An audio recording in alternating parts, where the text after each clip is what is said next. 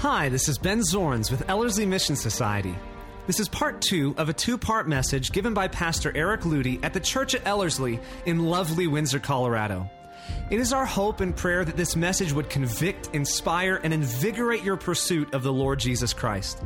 We also want you to know that should you ever have any questions or comments regarding any of the ministries here at Ellerslie, we are always happy to provide answers and receive feedback. Simply contact us at info@ellerslie.com or give us a call at 970-686-9022. We really would love to hear from you. Enjoy the message, and may your faith and love in Jesus grow larger as you listen. Now here's Pastor Eric Ludy. Session 2, Kindly Christians. Oh, that sounds so nice after that first session. A quick review on the benefits of irritation. Doesn't that sound funny? The benefits of irritation. It's God's chosen means of saintly construction. It's the secret avenue through which the soul obtains greater grace and power. And its end, if embraced and handled properly, is always the glory of God. The devil's recipe for destructive irritation and frustration. Remember I said there's 2 kinds of irritation? There's destructive and constructive. The devil wields this in his repertoire. You know that the devil, we could say he wielded the cross in his repertoire? And he still does. What's it meant to do? Crucify, kill, destroy, steal.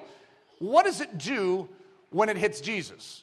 When Jesus receives the wounds of the cross, what happens? Victory, life, the glory of God. The same is true in your life. A splinter is not comfortable. And yet when it's received Christ style, what happens is there's a greater victory and triumph than ever could have been afforded you outside of that cross. Because most of us would prefer a life without the cross. We don't want that splinter. We don't want that difficulty. And as a result, we live tepid, lukewarm, mediocre lives. But when we begin to receive that cross into our life the way Jesus does, it is meant by the devil to destroy us. But it is meant by God to bring about his glory and to make us stronger. So the devil's recipe for destructive irritation and frustration. Part 1. So this is like a recipe. We're like putting some stuff together in a big bowl. 1 part enemy opportunity. The devil is constantly looking for a way to destroy our life. And so to try and remove the issue of irritation from the enemy and to make it sound like he's innocent of, any crimes in this, to come against our soul, well, that's ridiculous. No, he's up to no good. He's seeking to devour us. And if he sees a weakness in this behavioral aspect of our life, he will play upon it. And he'll play upon it over and over and over again. And he does a lot of whispering in there like, are you going to accept that? That is against the standards that you have chosen to live by. And so as a result, he begins to play the law against our behavior to actually get us cranky under the banner of, being righteous. It's a funny thing when people begin to kill Jesus in the name of righteousness. Pharisees and the Sadducees. They were the godly. They were the religious leaders. And what did they do? They killed Jesus? May we not do the same. May we not commit that incredibly dastardly deed by actually crucifying the work of the Spirit of grace in our generation because we are so right doctrinally. I want you to be right doctrinally. I want you to be right in your organization, your structure of family, of marriage, of your church, and of anything you do in business and in this life. I want you to be right with Scripture. However, if you are wrong in your very nature as you do it, something is out of order. So 1 part enemy opportunity, 1 part cranky conservatism. Okay? Judgment is triumphing over mercy. Now, the enemy is feeding that. However, you're agreeing with it. And so when it comes to a change of mind, repentance involves a change of thinking and behavior. In other words, you have been doing this and you realize, wait a minute. So though I'm right, I'm actually wrong in what I'm doing because I'm not exhibiting the nature of Jesus Christ in how I do it. You could be 100% correct with Scripture and be 100% wrong with Jesus. How does that work? It's called behavioral heresy. And so cranky conservatism is being right, but wrong. 1 part circumstantial weakness. I tell you what, little sleep, no food. You ever notice that when you fast, you can be cranky? Isn't that a funny thing? And you blame it on God. God, I'm trying to please you. What you're supposed to do in a fast is depend all the more upon his strength, not look to your own pocket and say, I got it for you, God, here, I'll take care of this attitude here. You see, you're weak and you're deliberately saying, my strength comes from above. So, it could be tiredness. It could be dietary intake. It could be gluten intolerance. I'm not going to even excuse it. These things can affect your body, which if you are susceptible to part 1 and part 2, you're a goner. And you're going straight down with everyone else in your behavior. One of the things I teach my kids is there's never, because I do, one of our children has a gluten issue. And it's, I always would love to say, there's no issue with gluten. This is so hyped up. And yet one of my kids, whenever he has gluten, I tell you what, big bags under his eyes, things happen. When he's off gluten, his behavior is a lot better. Has nothing to do with spiritual things at all. It's just like, okay. However, I still teach him that there's no excuse. Even if he had gluten the night before, there's no excuse for this behavior in the morning. I recognize that he's at a weakened state, but he still has the grace of God. It's the same with all of us. I don't care what we're going through in life. We have the grace of God to behave properly. Jesus is hanging on a cross and showing forgiveness.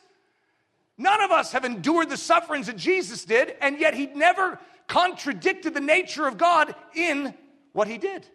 And that's the same with us. I don't care how big the splinter is that's in you and in your soul. You have grace to overcome it and to showcase the life of Jesus. So, irritating argument number 2. It's the secret avenue through which the soul obtains greater grace and power. A pearl. What is it? So some of you have probably heard this before, that a pearl is formed out of a little granular of sand or maybe a parasite, some infection in the fleshy part of an oyster mantle. And which is an amazing thought, that this irritant comes in, and when the irritant comes in, what's fascinating about an oyster is its goal is not to remove it, it's to embody it or to encircle it with nacre. It's a certain substance that an oyster has. You see, an oyster, when it receives the splinter, when it receives the irritant properly, it actually turns it into a pearl. That's where a pearl comes from. It's different than other costly jewels in the fact that it is formed out of irritation. It is formed out of difficulty. Not out of an attempt to push it out of the shell. I mean, think about our plan. Our plan is to get all splinters out. If there's an irritant, out. And yet, a pearl is made by the proper receptivity to the difficulties that comes its way. So there's a pearl for you in a little oyster shell. And I don't hang around with a lot of pearls, so I can't tell you about it. Supposedly, like a fake pearl and a real pearl, they're not even similar. So pearl connoisseurs are very aware of how lustrous and beautiful a pearl is. I've never really thought about it that much, but ironically, pearls are all throughout the Bible. When I was first thinking about this, I knew of the pearl of great price, but then as I began to study it, it's like, yeah, it is all over the place. I have seen that all over the place. God knows about pearls. He made them. Think about this. He's a part of the process. Not like they are a revelation since the Bible, and God's like, oh, what's that? Oh, yeah, we could use that as an illustration. It's actually in the Word of God. The Bible and pearls. God prizes pearls, utilizing them in His Word as a picture of that which holds the most value. Remember, do not feed your pearls to swine. His shed blood, His gospel, and His gift of grace are all likened. So this is the most valuable thing, is likened unto a pearl. How is a pearl formed? Through difficulty? Well, think about Jesus and His shed blood. How did it come about? How did the salvation of our souls come about? Through suffering, through difficulty. Where did the greatest pearl, the pearl of great price, how was it offered to you? Through the greatest suffering. That's not an accident. Don't miss it in your soul. If we can appropriate these difficulties, these challenges, God's way, Christ's way, then out comes the greatest beauty. Nacre. It's the miracle pearl-forming substance. God has made nacre available unto an oyster. It is sitting there waiting to be used when the splinter arrives, when the parasite arrives, when any difficulty arrives. It's a foreign substance. It wasn't designed to be inside of that oyster. It comes from the outside. Yes. It's like someone else's problem, someone else's issue is suddenly stuck inside of your shell, right in that fleshy spot where it really hurts. It really is an abrasive substance. It wasn't meant to be there. And yet, there is a substance known as nacre that is given to an oyster just for such circumstances. And when that oyster calls upon that nacre, in that moment, guess what? The formation of a pearl begins. So nacre is powerfully ready to go into action when the splinter arrives. Now, remember, we're talking about a spiritual message. We're talking about your soul. We're really not talking about oysters. Pearls matter only to the degree that they reveal Jesus Christ. All creation is such. Any study you will ever do in all of life, the only value it has is how it leads you to the creator of all things. It's to see Jesus Christ. That's the pinnacle point, the paramount point of every study. So if you're going to study pearls, make sure you see Jesus Christ. Make sure you see how God reveals his divine nature in and through it. He instructs us in and through these things. You have something. You have, as strange as this may sound, nacre. It was bequeathed to you in and through the shed blood of Jesus. You have, in your new creation, as a Christian, you have something deposited, something given. It's in your account, but draw on it when you need it. You must know how to draw on the nacre when that splinter arrives. 2 Corinthians, and lest I should be exalted above measure by the abundance of the revelations, Paul is waxing eloquent about something that it has to be one of the most challenging parts of the Bible. But there seems to be this guy that saw the third heavens and took a visit there, and most theologians would guess that that was actually Paul. And so unless I, and then suddenly the I pops into the discussion, should be exalted above measure by the abundance of the revelations, a thorn in the flesh. Okay, does that sound like an oyster terminology or what? A thorn, a splinter in the soft stuff. A splinter in that mantle of the oyster was given to me. A messenger of Satan to buffet me. Who brought it? That was Satan, all right. And yet, look at how this situation is turned in the midst of this discussion. Listen closely based on what you've been taught so far. A messenger of Satan to buffet me, lest I be exalted above measure, concerning this thing, concerning this thorn, this splinter in the soft side of his soul, concerning this thing, I pleaded with the Lord 3 times that it might depart from me. And he said to me, my grace is sufficient for you, for my strength is made perfect in weakness. Therefore, most gladly will I rather boast in my infirmities, that the power of Christ may rest upon me. Therefore, I take pleasure in infirmities and reproaches and needs and persecutions and distresses for Christ's sake. For when I'm weak, then I'm strong. Now, I'm going to give you what we could call the nacre version of Paul's words.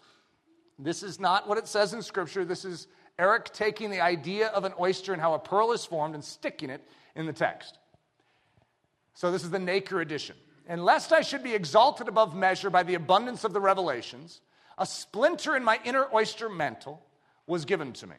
A messenger of Satan to buffet me, lest I be exalted above measure. Concerning this splinter, I pleaded with the Lord 3 times that it might depart from my inner oyster mantle. And he said to me, my nacre is sufficient for you.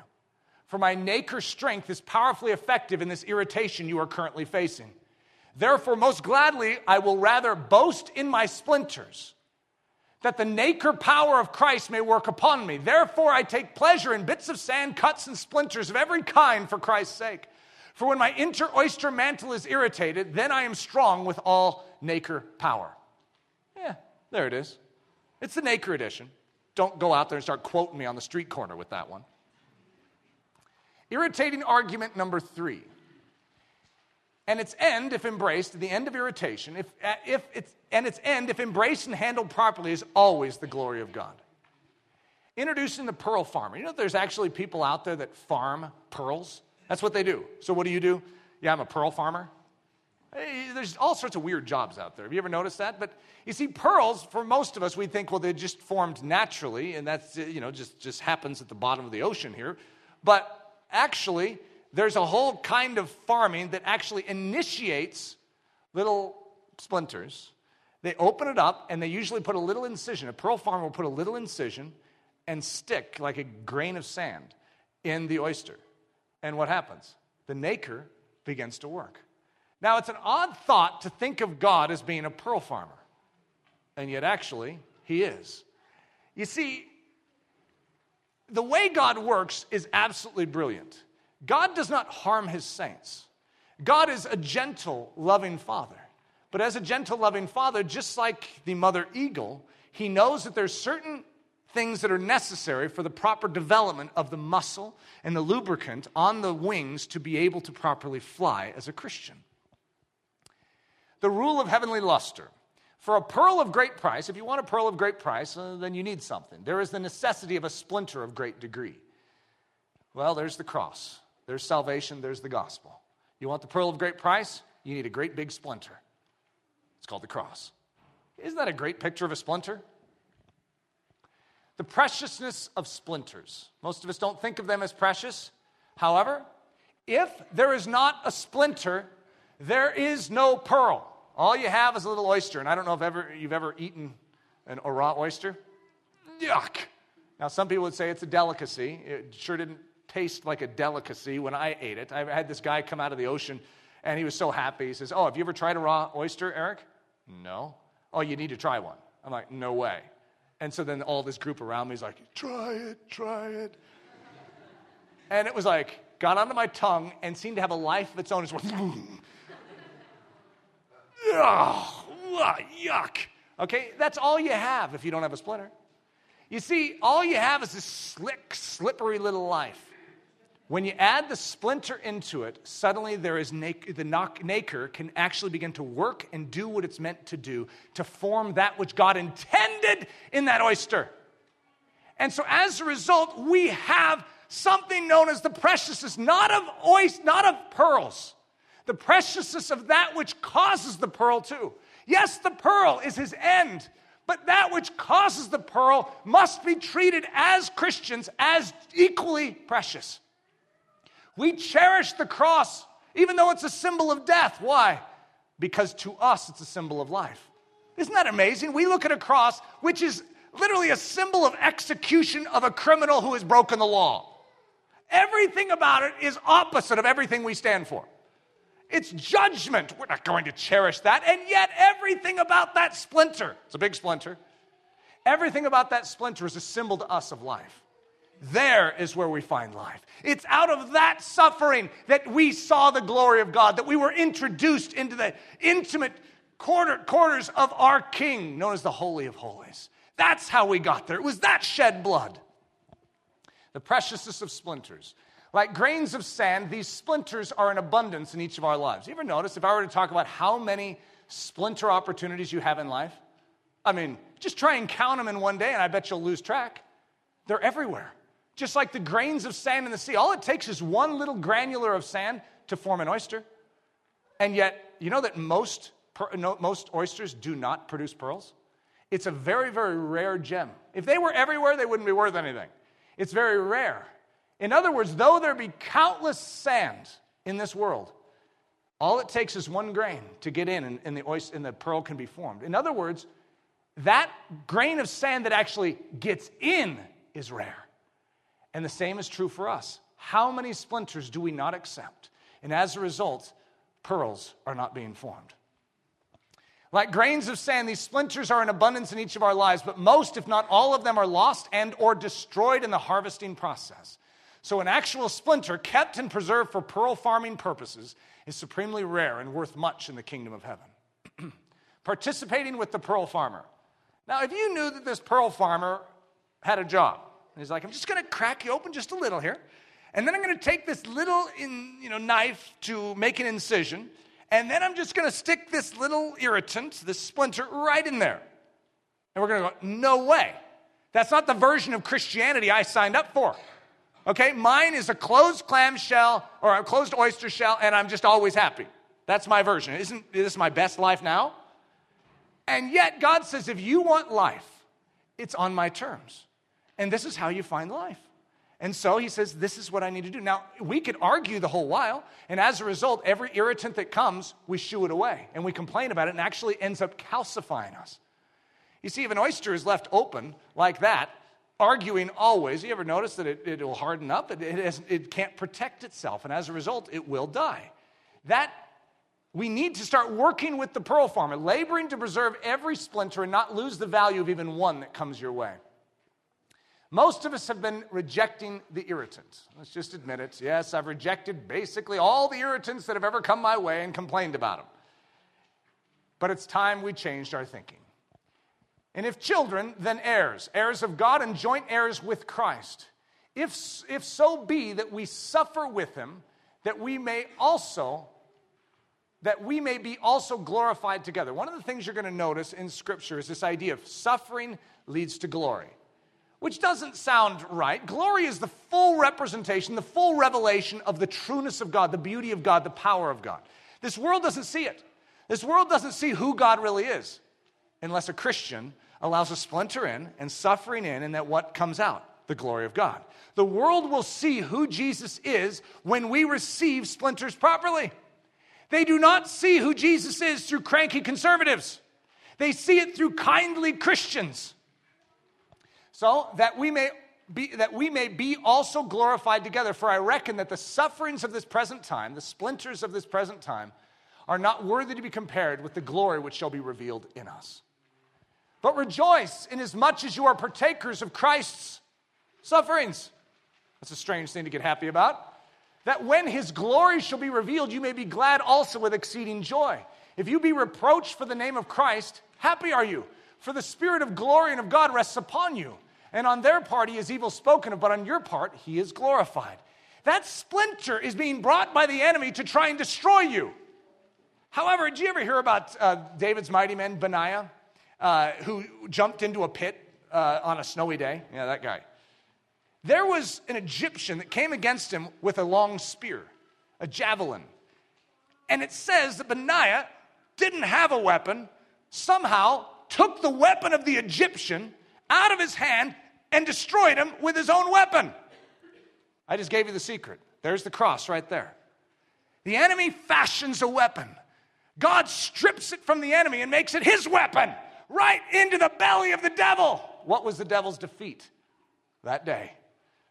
He forged, plotted, conspired, and died. Jesus, silent as a lamb, came and embraced the splinter, and in so doing, turned that very splinter into a weapon against the devil.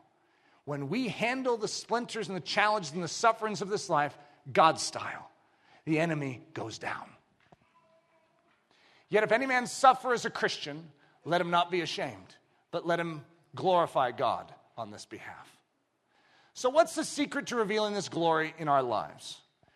For by grace you are saved through faith, and that not of yourselves, it is the gift of God. Now, if you look at that, many of you are familiar with that. You can think big S salvation. For by grace you are saved, like from eternal hellfire, from judgment, from the penalty of sin, through faith, through believing on Jesus Christ. That's true. However, salvation is a multi-dimensional concept. It's not just big S, it's small, moment by moment, day in, day out, need for the strength, the nature of God to work on our behalf. And so, there's your secret. For by the power and work of nature, you are saved through trusting that each and every splinter is working a more exceeding and eternal weight of glory. And that not of yourselves, it is a gift of God. Did you derive this nature out of your own pockets? No. He put it there. He's the one that has given you access to this nature. You have it. There is no excuse for any of us to not turn a splinter into a pearl, because every single one of us has been given the nature of God at the cross. If you've come to the cross and had that beginning work of grace operative in your soul to turn and come under that throne room of grace, you have access to all of that throne room of nature, all the power, all the equipment of heaven that can be leveraged in each and every moment in your life when your little child is doing a little dance at the very moment you're trying to change them. That can suddenly turn into a moment in which a pearl can be formed instead of a cranky conservative father. Nacre. Now, I know it doesn't say grace, but I want you to realize in this illustration, nacre and grace are the same concept. It is the ointment, it is the work of God to actually take what the enemy means for evil and turn it into a great good. What does that? Grace does that. And in this illustration, nacre. It's the power of the Holy Spirit, the work of grace. but the fruit of the Spirit. So the fruit of this nature, the fruit of this indwelling God within us, when we come unto Christ, we become the very dwelling place of God. He purchases our very body. And inside of us, He lives. This nature moves in. It's a person. It's the Holy Spirit. But the fruit of the Spirit moving in is very defined in Scripture. And there's 9 key evidences. Love, joy, peace, patience, kindness, goodness, faithfulness, gentleness, self-control. Against such, there is no law. There is no resistance, no slap on the back of the hand for calling on this help. Nature has liberty in your life. It is not an illegal movement of grace. It is fully authorized by heaven itself, saying there is no hindrance from heaven when you call upon the love of God, when you call upon the joy of God, to come and to assist you in your daily moment-by-moment attitudes. When otherwise you would be a cranky conservative, you can call on all of those 9 helpers to truly demonstrate the kindly Christian. The soul's special forces. Now I'm going to take that very scripture in Galatians, and I'm not changing scripture, don't worry. I'm just going to add in a little help to us, okay? So I'm going to introduce you to 9 soldiers. So I'm going to liken the fruit of the Spirit to 9 soldiers, because when we think of them as just being a fruit, some kind of evidence out there, and then we don't produce the evidence, we don't understand how grace works. You see, these are our helpers. It's God's work on our behalf. We have the nature, and it comes in 9 different packages, if you will, 9 soldiers. So I want to introduce you to them. You know how soldiers are always known by their last name? Lewis. This is love, by the way. But Lewis is the captain. He's responsible for overseeing every action, every movement of this League of Extraordinary Gentlemen. Lou, that's what he's known as, Lou by his comrades, is always smiling, always serving, always cheering on his men. His men love him and would gladly die for him. Whatever he asks, they do it without question, and they do it precisely the way Lewis trained them to do it. Love oversees the operation of the soul. So when love is the captain, then every one of its members, known as your body, your actions, your attitudes, are going to be controlled by Lewis. And so Lewis is the captain. Jonesy, doesn't that sound like a guy in some military unit? Hey, Jonesy. Jonesy is known as Mr. Laugh. He's the comic in the group. Peters, Mr. Calm. Peters doesn't say much, but works behind the scenes to ensure the team is working together and sound of mind. Papaduca, I just figured that guy has to be in the group too. Mr. Tough, nothing can break this guy. Call him names, Pappy won't stir. He's known as Pappy. Pump him full of bullets, Pappy will keep standing. Try and move him from his position, you'll find that it would be easier to move Mount Kilimanjaro. It's called patience. Kruger, Mr. Missionary, kindness. Krugs is the one that handles the hard stuff, the people.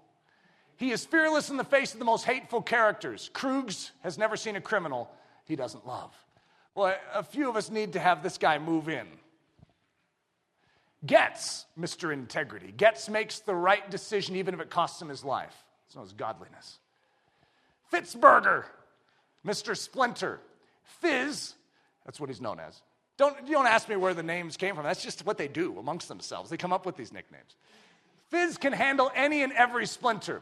Where most would crumble under the weight of handling these explosive and dangerous dudes, they're like bombs, Fizz says the bigger the splinter, the greater Naker. He loves Naker. So that's faithfulness, faith. Jans, Mr. Surgeon. Gentleness. With all the delicacy of a highly trained brain surgeon, Jansy can take the most inoperable circumstances and somehow bring about health. Smithy, Mr. Muscle. Smithy is going to be self-control. The go-to guy for the muscle job. Smithy can swat away demonic enticement like it were a pesky fly and can keep secure the jewels of the soul like a 10-mile thick wall of diamond. The fruit of the Spirit is. This is another way it could be read. This is a Special Forces edition. The Special Forces of the Christian life are Lewis, Jonesy, Peters, Papaduca, Kruger, Getz, Fitzberger, Jans, and Smithy. And there is no prohibition in you, a Christian, to calling on them and employing their amazing skill. Now, you've been looking to your own ability. And so you're facing these irritants, and you dig in your own pocket and say, well, I don't have a lot to face that. You do have a lot. If you are in Christ, you have this league of extraordinary gentlemen. You have the special forces of God. You have the nacre of God to be able to diffuse every bomb that comes against you. Everything that the enemy means to destroy you. Literally, you smile and laugh at it. It cannot bring you down. You stand behind these guys and say, go get them, sick them. That's what you do. And you have a calm in your soul as a result of it, a song in your soul, a little jig in your step. I can't dance very well, so don't judge that. The secret of handling splinters. So when the splinter comes, I want to teach you the basic field manual for the soldier, how he's going to deal with the splinter. So here's the field guide to dismantling the irritation bomb, disabling the perpetrator, and plundering and preserving the precious pearl-starting splinter in the process. So you have multiple factors here. You have a satanic dimension. You have a satanic messenger that is coming that wants to stick a splinter in your soft spot inside your inner life. Now, usually that splinter is being brought by a human carrier. You ever notice that? Not all. There are certain forms of suffering, like sickness, that isn't necessarily brought on unless someone sneezed in your face type of a thing, but that isn't necessarily brought on by a human carrier. It's brought on in a different way. And as a result, it might look a little different in how you appropriate it, but oftentimes there is a satanic dimension. There is a human dimension, which is where a lot of us stumble. How we handle that one person that's bringing the splinter personally to you is very, very important. And then there's a third dimension. This is the part I want you to focus on. You have the actual pearl-starting seed. It's in there. And it's not demonic in and of itself. It is heavenly. It has heavenly purpose. Just like the cross. The cross is the enemy's tool, but it's also God's seedbed for the great pearl of great price. In other words, that's what he used. Don't look at the cross as the bad thing. Satan, sin, death, the flesh, that's what is judged at the cross. That's the bad thing. So when you separate out these two, you begin to look at the cross and say, all right, I see the enemy and that which tried to come against him. There's a satanic dimension to the cross. There's a human bunch of idiots surrounding the cross, mocking, criticizing. And yet there's Jesus and his response to that great splinter that he hangs upon. And how he responds is perfect. So here's the field guide. Don't ever fear the irritants. Don't fear. Hey guys, I know the splinters are coming. I know the crosses are coming. I recognize that. But you have the special forces. So don't ever fear the irritants. You have the Nacre Special Forces team, so use it. In the first moments, you see the tactical irritation attack against your soul. And I mean the first moments. Have you ever noticed that if you take too long to turn to God in a situation, you're long gone in your behavior? Cranky conservatism, all over the place. Splattered all over the room. So in the first moments, you see the tactical irritation attack against your soul, unleash your secret weapon. Turn to Captain Lewis, a.k.a. Love, and let him lead the team of commandos.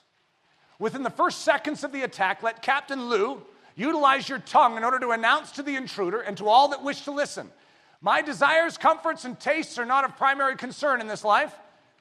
Though I may like things orderly, clean, smelling nice, my desires are not what rule this home, my life, this body, my marriage. Rather, God's glory is of paramount importance here. So I am willing to die to my taste buds, to my way of doing things, to the things that I would prefer. I don't like screaming kids. I like them to be calm and orderly and respectful at all times. And though that is a good standard, if they happen, and I'm not saying it's ever happened in the Ludi home, if they ever happen to behave in such a way which is disorderly and against the grain of what Papa Ludi has prescribed, my response still must be in perfect stride with the Spirit of God. There is never a justification for crankiness to come out of this man. I must call on Captain Lou. Say, Captain Lou, I need you, and I need you now. 4, then immediately mobilize under the direct command of Captain Lou. So this is who you're going to mobilize. You have 3 different crews. You have the dismantle crew that needs to defuse the bomb.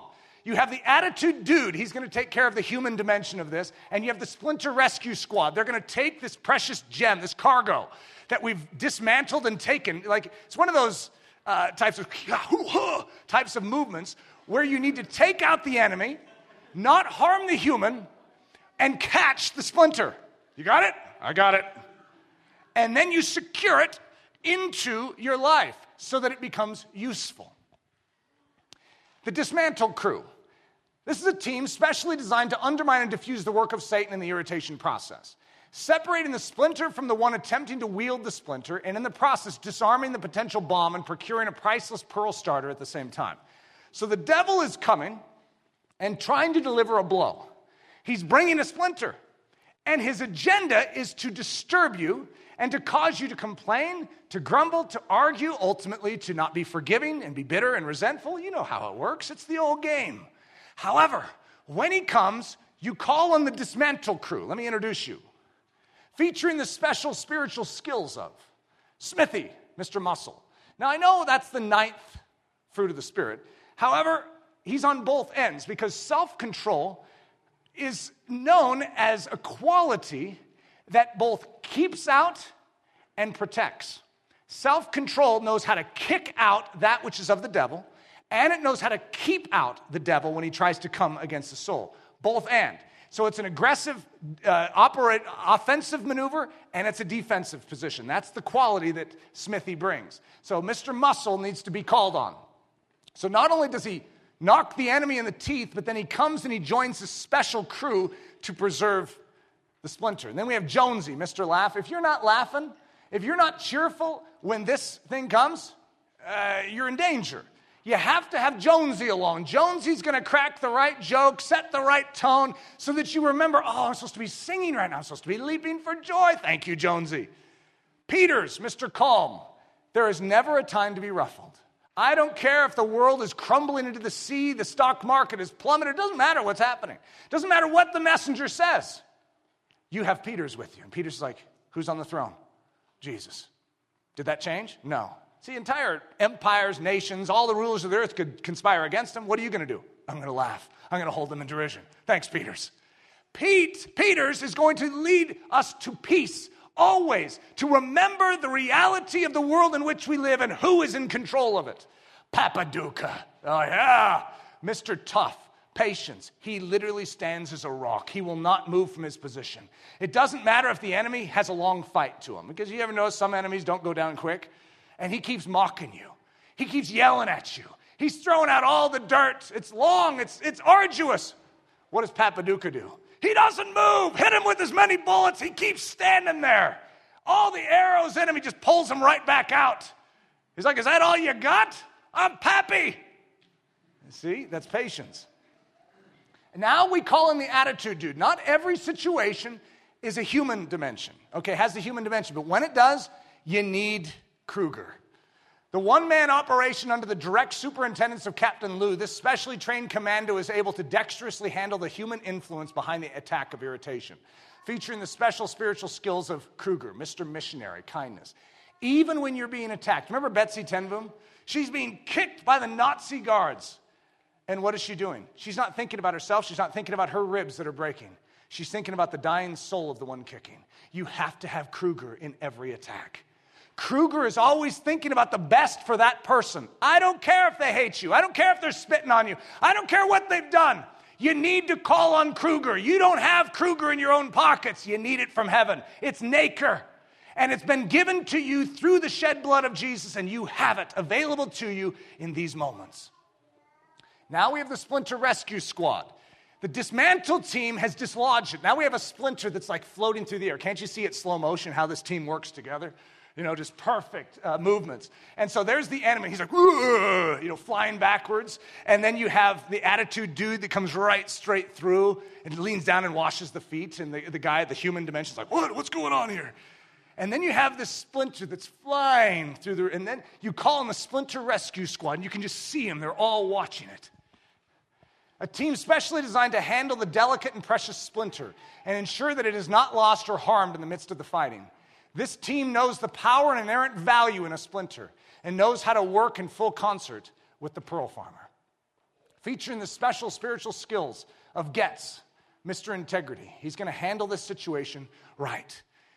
Nothing from the devil's side is going to make it into how we handle this splinter. We're going to forgive instantly. We're going to respond to this properly. We're going to keep this area clean like it's a surgeon's table. We are not going to allow any infection in.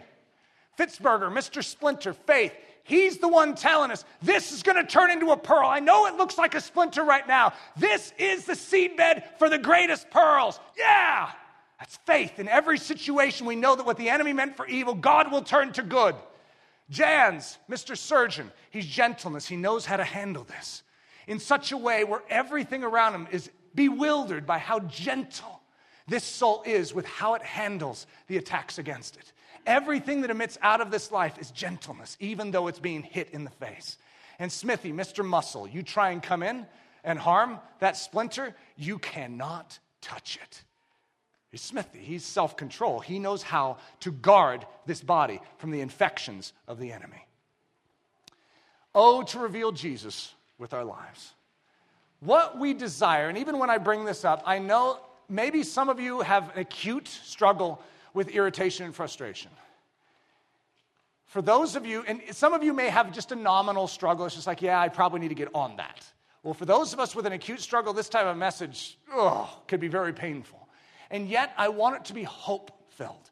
I want you to recognize that everything you need to handle every irritant you could ever face in life, from this point forward all the way into the future, is available to you at the cross of Jesus Christ. You have it in Christ. Oh, to reveal Jesus with our lives. Some of you are sick and tired of being a cranky conservative. You're tired of being right in every regard, but with your life. I don't blame you. There's probably nothing more frustrating to a serious soul following after Jesus than that key discrepancy. But everything has been made available to us to see it changed. And we know that all things work together for good to them that love God. Every splinter, every movement of the enemy against our soul, every human accusation, every human mockery, all of these things, all those low bank accounts to health challenges, every single thing that could possibly be wielded against our life, we know that all things work together for good to them that love God. To them who are called, who are the called according to his purpose. For whom he did foreknow, he also did predestinate. What did he predesign? What was his end game for everyone that he would know? It's that we would be conformed into the pearl. We would become pearl-like. We would be conformed into the image of his dear son. How are you going to do that? Have you ever tried to make yourself like Christ? Nacre does it. Well, how does Nacre do it? By believing, by having faith that all things work together for good, including these splinters. You see, when you have grace, Nacre, and you have faith, that trust that God knows best, and then in each situation, as you embrace it properly, you don't accept what the enemy has to bring. You don't allow infection into this soul. You don't start thinking like the devil.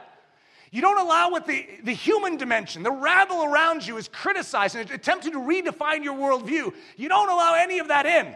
But you have everything you need to handle that splinter, that cross, and see it turn into a pearl. Thank you so much for listening to part 2 of this 2-part message by Pastor Eric Ludy, pastor at the Church at Ellerslie in Windsor, Colorado. Please feel free to make copies of this message, but do not charge for these copies or alter their content in any way without express written permission. If you have any questions, comments, or just need more information about Ellerslie, please visit our website at www.ellerslie.com. Again, that website is www.ellerslie.com. For Ellerslie Mission Society, this is Ben Zorns, cheering you on as Christ cultivates his set-apart life within you.